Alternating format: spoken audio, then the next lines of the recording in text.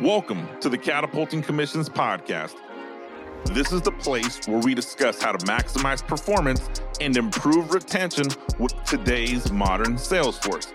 Every conversation on the show has one goal in mind, and that is to catapult your commissions. I'm your host, Anthony Garcia, international best-selling author, motivational speaker, and a lifelong sales enthusiast. Be sure to join me every week as we interview sales leaders and entrepreneurs from around the world. We will discuss best practices and ensure that you leave motivated and inspired to take action. Now, let's enjoy today's episode.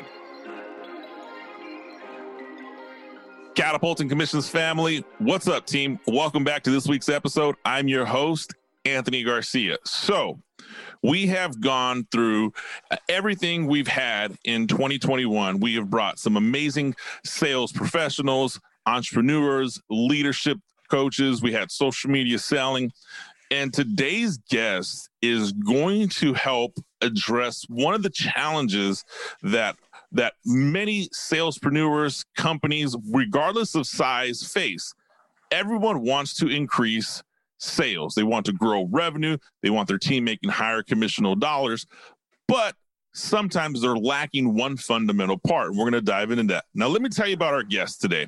Our guest is the CEO of Business Success Factors. Now, he has 3 college degrees. He has been working in sales since he could possibly start working, supporting himself through college by selling music equipment to colleges and universities.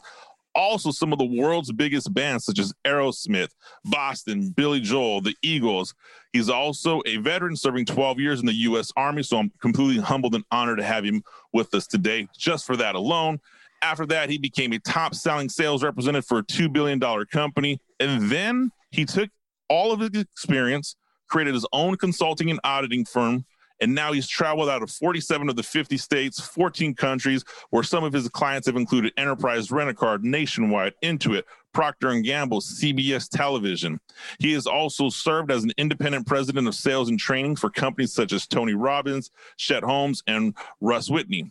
His efforts collectively generated over $500 million in sales, and his last client alone generated $3 million in new sales in 5 weeks.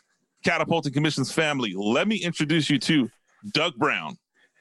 Anthony, thank you for having me on. And if you don't mind, I'm going to take your introduction and use that going forward for everything. I appreciate that. Not a problem, buddy. Take it. The next keynote, just put that voice over, man. You'll get the room moving. For sure. All right, Doug. So let's jump into this. So as the CEO of Business Success Factors, right, I can't help we do some research. I get my guests. I do some research on you. I find you on LinkedIn, and you are the most highly acclaimed sales revenue growth expert. And when I hear that, and it's such a treat to have you on the Catapulting Commissions podcast. We have companies who've reached out to me directly, who've reached out to people who've been on the show and said, "Hey, I need help growing sales." Not necessarily in the art of hand-to-hand combat of here's how we teach sales, here's how to handle objections, which we all do, but they just want to know what's that strategy to get there. Can you talk us a little bit about that? How do companies first create that vision and then execute an increase in revenue? So the first place they start with the vision is exactly what you just said. What is the vision? What is the truthful vision, though? Not the honest vision, right? They're different. One's subjective, one is objective. We can measure it. That's the truth. So I think you and I, we were talking earlier about this. It's like, what are the goals of actually achieving revenue growth? What do they want to achieve around revenue growth? Is it they want to achieve revenue growth because they want more cash flow? They want more profitability. They want to exit the company. They want to increase the valuation of the company. Is it that and more, right? So what are the truthful goals that we want to accomplish, and realistically in what time frame? I mean, so once we get really clear about that, then what we have to do is assess the situation. What do we have now? What are we missing? What are those blind spots that might trip you up, the constraining factors? All of that has to be assessed up front. And what ends up happening is from there, we can build a growth plan that actually makes sense and is achievable. So what I see a lot of companies doing, they go, well, you know what, I'm a $5 million company. I want to be a $10 million company. That's their goal, right? But then when I dig a little bit, it's really, they want to get from 5 to 6, right? Because they have this vision in their mind, like, oh, 10's going to get me there. But in reality, what they're looking for is to increase their cash flow. So if we can get them from 5 to 6, but increase their cash flow by increasing their profitability, let's say 5 or 10%, then all of a sudden they can hit their objectives that they're looking to do for the next year. Doesn't mean they don't want to go to 10 million, but in what time frame, right? I mean, I had one gent say he wanted to go from a $3 million company to a $53 million company in 1 year. And after talking with him, I said, hey, okay, that's a lot of growth. What kind of budget do you have that, you're going to be able to put toward marketing? Oh, we don't have anything for that. What kind of processes do you have for the scaling of that type of growth? We don't have any of that either, and it's like, okay, well, let's talk about what you do have, and then let's build a plan off of that. And in the reality, this gentleman was happy with another $1 million worth of growth. But a lot of people get these visions of grandeur in their head. And I'm never one to say, hey, it can't happen. I mean, I've had companies, go from 48 million to 110 million in 2 years, under the things that we've done. So it can happen. It just is, what are the resources and what are you committed to doing? I think gaining that clarity up front totally paints that CEO or that board of directors or whoever's steering the boat to gain some true expectation. And I like how you separate it. You said there's truthful goals and there's honest goals, truthful goals and realistic goals, right? I mean, everybody wants to grow, right? And you're kind of like, well, where do you want to be 12 months, 6 months versus 2 years? But you mentioned something as you were describing this sales growth plan. You discussed that there was blind spots. And I would anticipate that some of these blind spots, many of my audience, the listeners of Catapulting Commissions, might not even be able to identify them right now. Can you walk us through that blind spots of that sales growth project or the sales process in general? Oh yeah, well there's a plethora of them that can creep up, right? But I mean, if you take what ends up happening, I'll answer it this way and then give you some examples as per your question. There's about 10 facets to growing sales and sales revenue. But the challenge for most companies they're focused myopically on 1, 2, sometimes 3. I don't find too many companies that are focused on 8 or 10 of them, right? And those companies are the companies we generally look at and we go, oh, geez, they're this big company or whatever. So what ends up happening a lot of times is most people focusing on something like getting new clients, right? That's their main driver. We got to get new clients. We got to get new clients. We got to get new clients. But the blind spot can be, okay, what are we doing about increasing the buying frequency of those existing clients that we already have? Because maybe we don't need all that many new clients to achieve our goal. What are we doing about the past clients?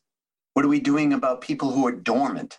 People who have bought from us? Because, on average, statistics say about 62% of our base will stick and about 38% will not. They'll attrit off over time. But if you look back at 2, 3, 4, 5 years, there are relationships just sitting there wanting to do business again, but nobody's contacting them. So it could be blind spots like that. It could be follow-up, for example. The average company will follow up once, maybe twice with their client, right? Even in the prospecting stage, the average salesperson follows up once or twice. Half of people statistically don't follow up at all. But if you look at all the statistics, all the things that have been published and real life experiences from my end, on a cold lead, it may take 8 to 15 tries to actually get that cold lead to actually buy from you. So the challenge is a lot of companies in their sales teams are picking off the easy stuff and they're leaving the other stuff that will close over time, but it never closes because what ends up happening in follow-up is you're actually prepping your clients to go buy from your competitors when you're not following up. That's a blind spot. Because let's say you followed up, I think it's like 13% of sales teams ever follow up more than 3 times, right? So those 87%, you might have a buyer who's ready to go on the 4th or 5th contact, but they've only been contacted 2 or 3 times. And all of a sudden a competitor calls upon them. We've already prepped them with everything they need to know. So they go, yeah, you know what? I'll buy from ABC company versus XYZ company. And that's what they do. So there's a lot of different blind spots along the path. Those are just several of them. And, but they're blind spots. Big companies can't see them. They're on the inside and they need an outside pair of eyes looking in going, guys, why do you have, 5 wheels on your car, right? Like what is most people have 4. Oh, we didn't know we had that 5th wheel, right? No wonder we can't turn corners like we wanted to because it's in the wrong place. So it's one of those things that's where the assessment process really helps out, because we really can look at the people, we can look at the skills, we can look at the process and the system behind it and make sure that we can optimize anything within. Hearing that outside perspective looking in, it's one of those things that nobody likes originally, right? No one wants to be audited. No one wants to have that outside eyes looking in. But if I want to grow my company, if I want to scale my company to $10 million and I haven't done it yet, I probably need some help.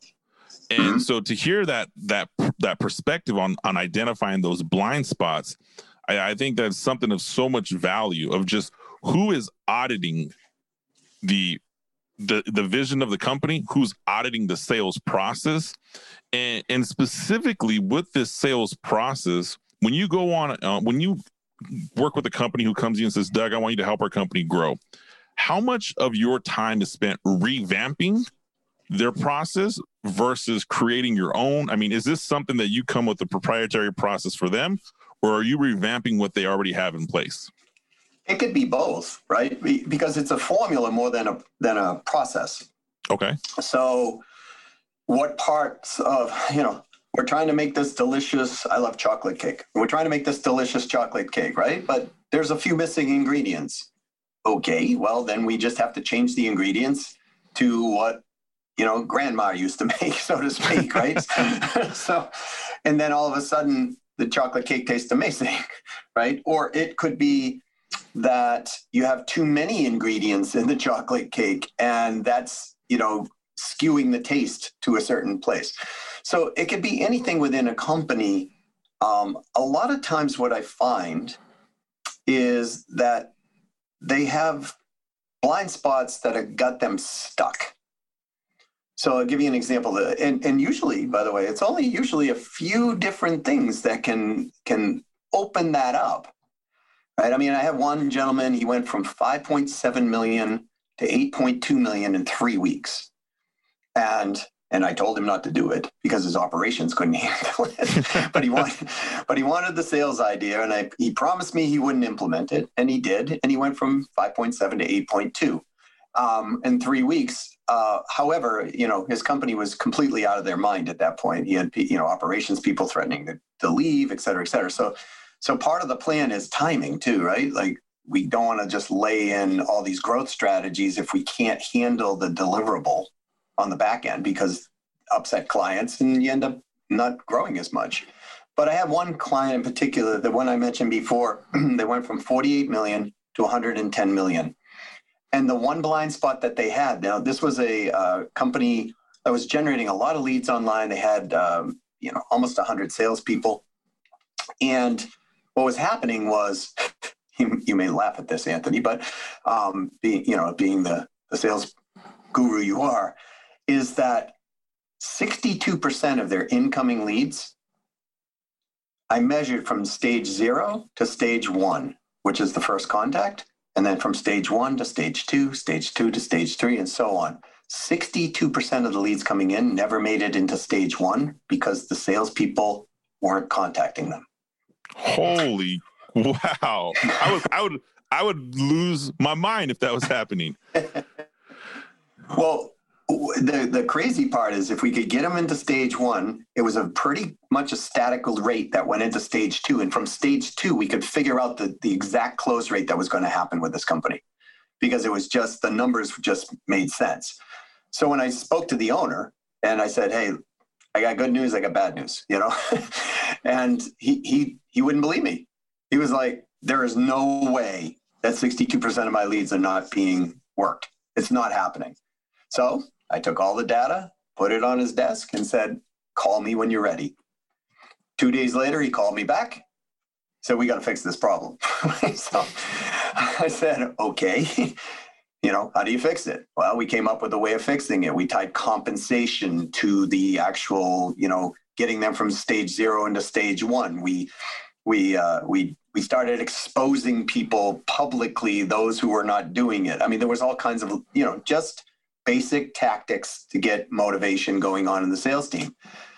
Well, in the first month, it went from 62% down to 25% not being followed up. And then in the second month, we even closed it more.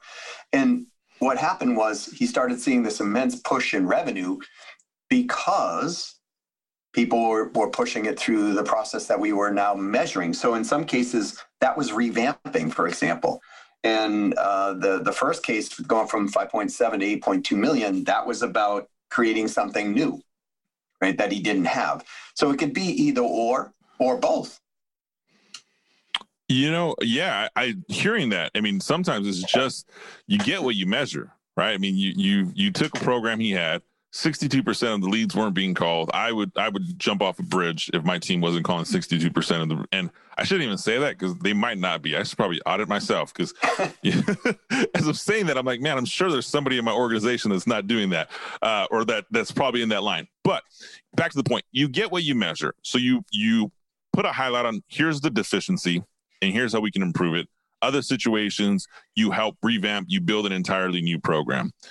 As you're building this sales program or this growth strategy, how much is it of hiring a top performing salesperson versus cultivating and coaching? I mean, are you saying, hey, this team doesn't, we're cut bait on the sales team or we're bringing in a new team? I mean, how do you identify? Because somebody has to execute this.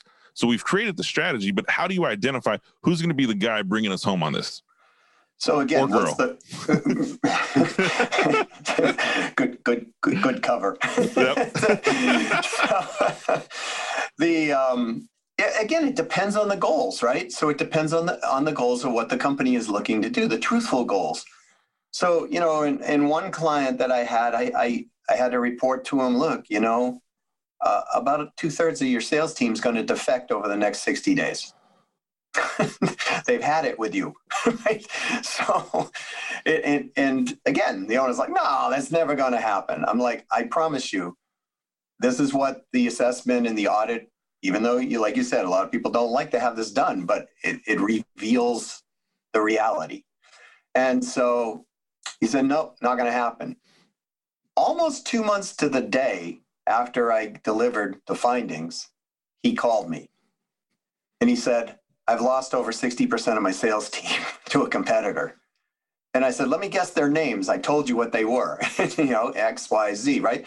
Because what's happening is the owner was more of a dictator versus dictatorial, type of behavior. And people were just getting fed up with that.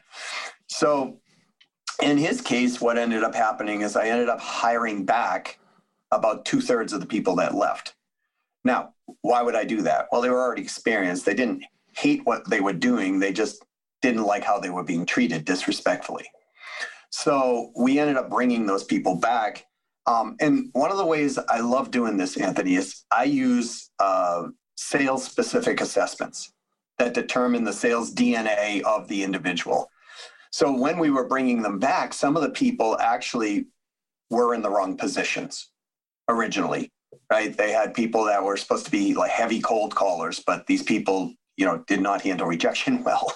So we moved them more into a client growth role or a farming role, what people would call. So sometimes it's just adjusted, and sometimes it's just clear you got to get rid of all these people. And sometimes it's just one or two people within the organization. They're top performers, but they're really disruptive to the rest of the organization. And so You might have to move them down the trough a little bit, or, relocate them on an island somewhere. And when we do those type of things, a lot of times the productivity of the actual sales team in full picks up. So there's all kinds of ways of doing this, but again, it's a combination of sometimes hiring top performers, but it depends on where they're looking to grow to. And top performers, let's just get that out on the table. They're not the easiest to find, right? Yeah. And so if you're looking and even if you can find them, the question is, okay, if you want top performers, is that company that's actually there to recruit these top performers? They want A players. Are they an A player company? Ooh. Right? Are they set up to actually be able to retain an A player? Do they have the onboarding process? Do they have the training process? Do they have the ongoing coaching process? Is this top performer going to be walking into an operational structure that if they go and increase sales by 20% immediately, that operations can handle the push, right? They're going to look at these things. Are they an A player company? Now, you might be able to fool the A player to bring them in, but they're not going to stay if it's not set up to be an A player. So a lot of times on hiring top producers like this, I actually have to work with the company to make sure they're set up to actually be able to handle that top producer or a team of top producers. I mean, that's such a gut check. I mean, everybody wants that A player, but nobody wants to admit they're not an A player company, right? As you're saying that, I just can't help think of what the NBA has become, where basketball players are leaving for like these championship caliber teams. But the reality is, I believe it. I've experienced it. And I'm glad you said it. Is that still exists with us hiring and trying to retain or attract these dominant people. But let's just spin that for a second. Let's say I do have an A dominant company where I do have the structure, the comp plan, the vision. I mean, everything's aligned. How do I attract and retain that A player that we've identified? And what characteristics, I guess the two-part question, what characteristics are you looking for when you're saying this guy's going to be, or this girl's going to be successful in this company? Oh, let me go to the last one first, because that's where we would start, right? Mm-hmm. Again, getting truthful. What is that real description of that persona? What is the A player actually able to achieve? It doesn't mean that A players, for example, sometimes they're looking for, what did I read this morning? I'll paraphrase it. Behind every business objective, there is a personal objective. So what can A players expect? Sometimes it's not like A players, if they're going to run into resistance, are always, they're going to object to that. Sometimes A players love that type of environment, right? Because they're like, okay, you know what? We're going to grow. We're going to show this industry. We're going to show the competition, and they're, highly competitive. So it just depends on what the goal is. Now, that can be anything. I mean, and so every company, when we talk about, are you set up as an A player company? What is the truthful role of an A player within that company? And is it to, win back clients? Is it to, go out there and just blaze a trail and, start a whole new process? Is it to start an independent agency of top salespeople out there, right? There's all kinds of missions for A players. So we have to define, though, firstly, what is an A player clearly in the company? Because A players, when they come to the process, they're going to expect that the delivery is exactly what they were told. So once you understand that, then the part of recruiting them is, okay, in between that and this question, the other thing is, when we are assessing A players, we have to have, just like we would lead score, we have to have a recruiting score, right? So, and it has to be consistent across the base, right? So we have to have the same questions that we ask people. We have to have all of those things that we can measure those metrics against what we're looking for as the benchmark of an A player. So once we have all of that set up, then finding them, well, where do they hang out? right? Now that we have the clear persona, where do they hang out? And it may not be, on major websites. Monster's probably not going to be your best friend to find an A player. So, there are sales specific websites, but there might be organizations, or there might be places that they like to frequent. When I worked with Tony Robbins and worked with Chet Holmes, we wanted A players, but we were looking for people who were highly competitive, because it was a highly competitive industry in a highly competitive environment. So a lot of times we would look and say, okay, is this person an athlete? We wanted discipline too. So is this person an athlete? Is this person, a chess champion? We would look at those traits. One of the biggest mistakes I see, Anthony, in people hiring is they're in too much of a rush. So they don't step back and put in a defined process that's measurable. And so they say, well, we got to have somebody in 2 or 3 months, right? A players are busy, guys. They're, they may be open, but a lot of them have lots of opportunity already going on. They're constantly being recruited by people. So, are we better off taking 5 months and finding the right person, or 3 months and then having that person wash out in a month or two, and then hiring another one for 3 months and wash out for a month or two, and another one? So, are we going to hire 4 people over the year to get the right one? Or are we going to just be a little bit more patient and be very calculated about before we make the hiring offer? Because one of the biggest mistakes I see, Anthony, with companies in this, they hire because they like them. They like them. It's like, okay, I agree that they're likable, but can they actually do the job? Right. So this is why I love to use sales specific assessments for, again, determining what the outcome is. Right. Because we can objectively measure, is this or is this not? Is this person got the traits and they're trainable, or they're not trainable? Because they might have the traits, but they're just going to be a disruption to the company. And, maybe a disruption to your clientele, because they might be a little bit more abrasive than we want them to be in a certain situation. They have bad doctor's bedside manner. They might be the most brilliant doctor in the world, but then they just upset the whole staff and upset all the patients and everything else, right? So it really comes into ideal fit and getting clear on that persona in the beginning. Hey, I wanted to take a quick minute and interrupt this episode. I hope you're enjoying what you have heard thus far. Have you heard the good news? The international best-selling book, Catapulting Commissions, has been named a 2021 Selling Power Magazine book recommendation. And I want to thank you, the Catapulting Commissions family. You can claim a free copy by texting hello to 661-228-8967. You can also find out more information at catapultingcommissions.com. Okay, let's get back to the show.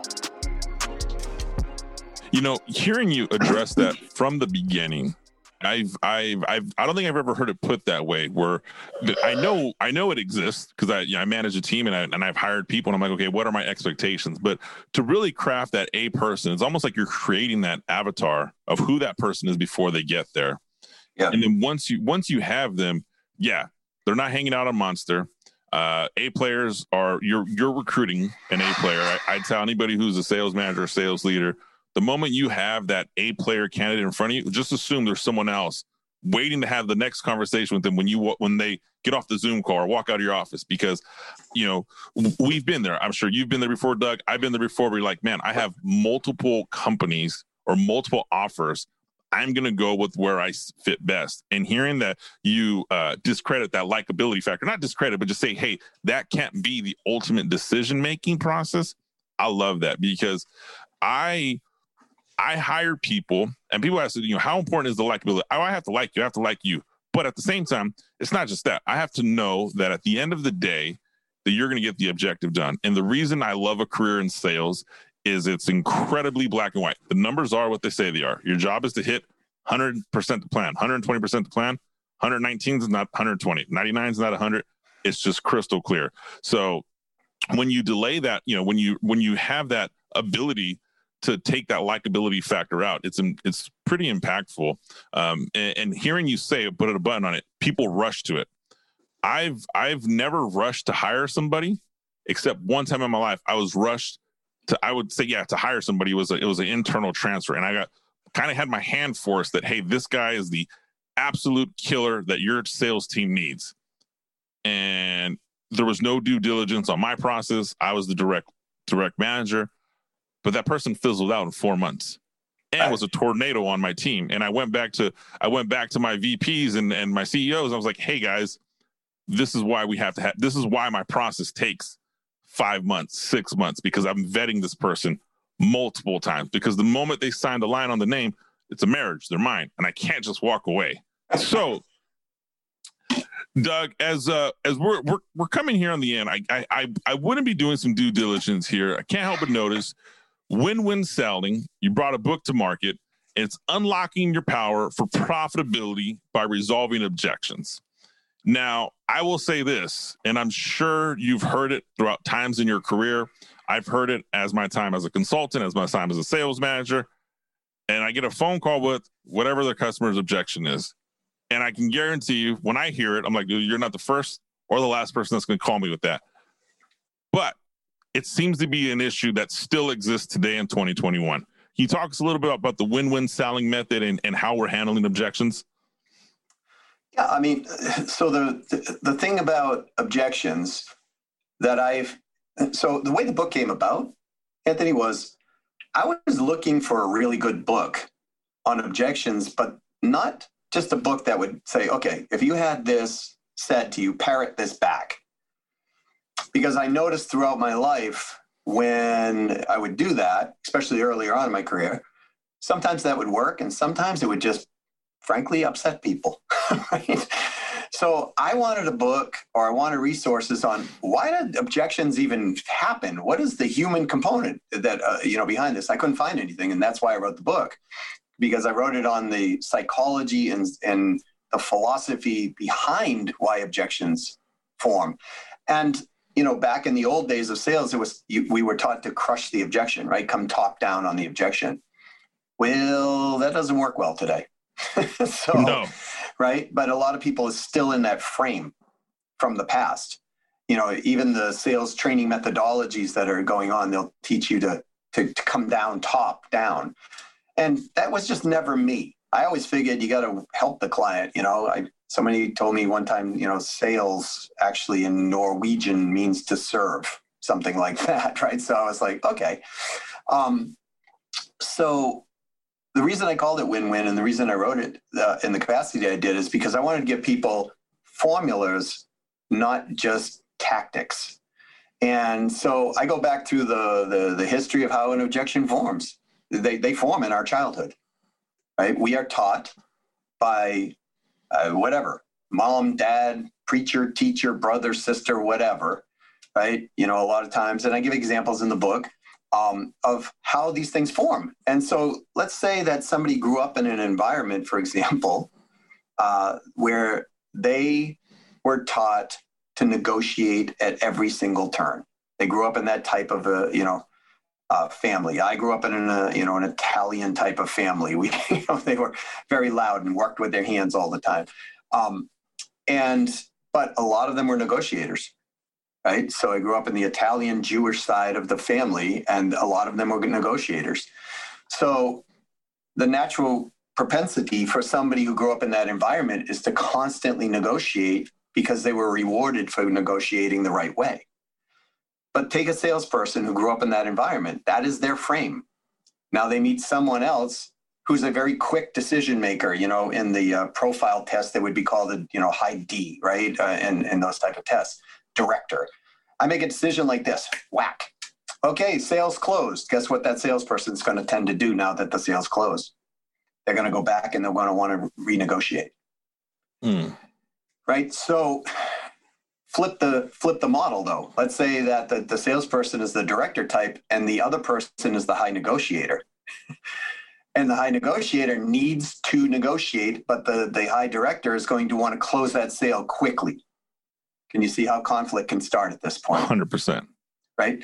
So what ends up happening is we have two frames that collide, and we want the sale. So, and the person on the other end might want the sale as well. But what ends up happening is personalities collide. And then inside the buyer's head, it's like, okay, I'm uncomfortable. There's some discomfort going on here. I'm feeling something. Maybe it's fear. It's emotion that's kicking in at this point. So what do? They throw out an objection, right? They go, wow, your pricing's too high. Right. Right. Oh, I dealt with somebody like this before, right? Whatever it is. And now here's the crazy part. The buyer may not even know why they're actually objecting, except they feel this uncomfortable feeling.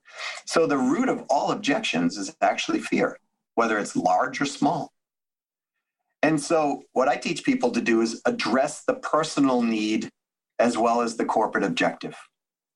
And because if we don't address the personal need, even though it's the greatest deal, and I know people listening to this have ever had this happen, it's like the price was right, the situation was right, everything was right, but they even had the money, but they didn't move forward.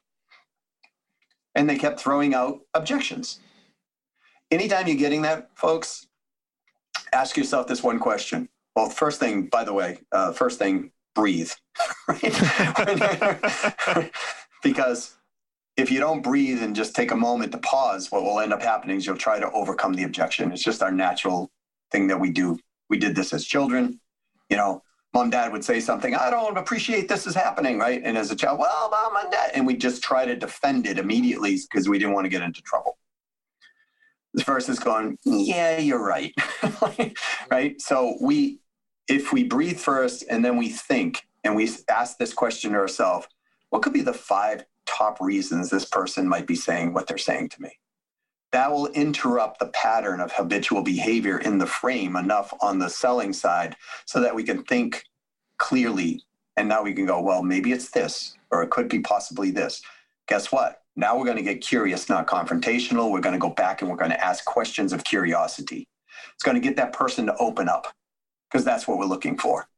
Now, again, you know, the more you can get them to open up, the more they're going to self-discover what's going on their side, and you can help them navigate to what I call the real it. What is the real issue that's going on, right? And that could be the salesperson is irritating the other person on the side of the desk. Well, okay, let's get that out and let's resolve that. So it's a win-win fashion, right? So I wrote the whole book around that whole premise. And it's really a book on communications more than on resolving objections. So what I found, Anthony, is that people who have, read the book, they'll comment in and they'll say, you know what, this was the best thing I ever read because of my kids. I communicate better with my kids now, because they were playing parent. The child is grown up. The child is now 18 years old and they're still trying to play parent. And the child's going, I'm an adult, So it's a different frame. So that's what I wrote the book about. The book's been really well received and I'm actually quite proud of it. Dude, well, awesome. I mean, I see great reviews on Amazon. I actually just ordered a copy myself. WinWinSellingBook.com. Do not miss that, Catapults and Commissions family. Doug, I can't help but hear when you say, and I don't want to quote you incorrectly, so I want to ensure I'm going to look at my notes here, but the root of all objections is fear. And to hear you say that is so enlightening. I think Catapult and Commissions family, you need to hear that. When you reach out to either me or Doug or whoever is in your sphere of influence with an objection that you can't handle, just remember what Doug said, which is 100% accurate. The root of all objections is fear. That's a great one. We're going to call that our tweetable moment for the show. So thank you. Yeah, we are going to get that. So, Doug, as we wrap this show up, man, I appreciate you joining us. How can the Catapult and Commissions family track you down, get to learn about you a little bit more, learn a little bit about business success factors, all the nine? Where do we find you at? Well, you certainly can come to the website, www.businesssuccessfactors.com. If somebody wants to sort of self-diagnose, how are they doing in marketing and sales, send me an email at doug@businesssuccessfactors.com. Say, hey, I want the marketing and sales checklist. And I'll send that out and they can self-assess, see where they're at. They can find me on LinkedIn at Doug Brown 1234 on LinkedIn. If that doesn't come up, just type in Doug Brown, Berklee College of Music. For some reason, Berklee College of Music comes up every single time. I never graduated from Berklee. I went to Berklee, but all the places I graduated from, the 3 degrees, they don't come up. I don't know why. It's the algorithm. So, and then if they want a copy of the book, please, go to winwinsellingbook.com and pick up the book. And let me know. Send you questions. We're pretty open. We're a boutique company, so we get back to people and we build relationships. Awesome. Well, Doug, I appreciate you being here, Catapulting Commissions family. Doug was another phenomenal guest. Be sure to go pick up Win-Win Selling, unlocking your abilities to, and I don't want to butcher your tagline, unlocking your power for profitability by resolving objections. Win-Win Sales book. You will find the link for that in the show notes. Be sure to comment, go get connected, follow Doug and Catapulting Commissions family. I will see you next week.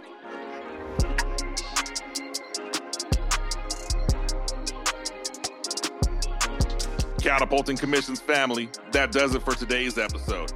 If you found some value, please be sure to head over to iTunes and leave a 5-star rating. Don't forget to subscribe. That way you're notified of new episodes. If you want to see the video portion of this podcast, head over to YouTube and look up Catapulting Commissions Podcast. Finally, if you want a free copy of Catapulting Commissions, be sure to text the word HELLO to 661-228-8967. Again, text the word HELLO to 661-228-8967. Thanks for listening to the show. I'll see you next week.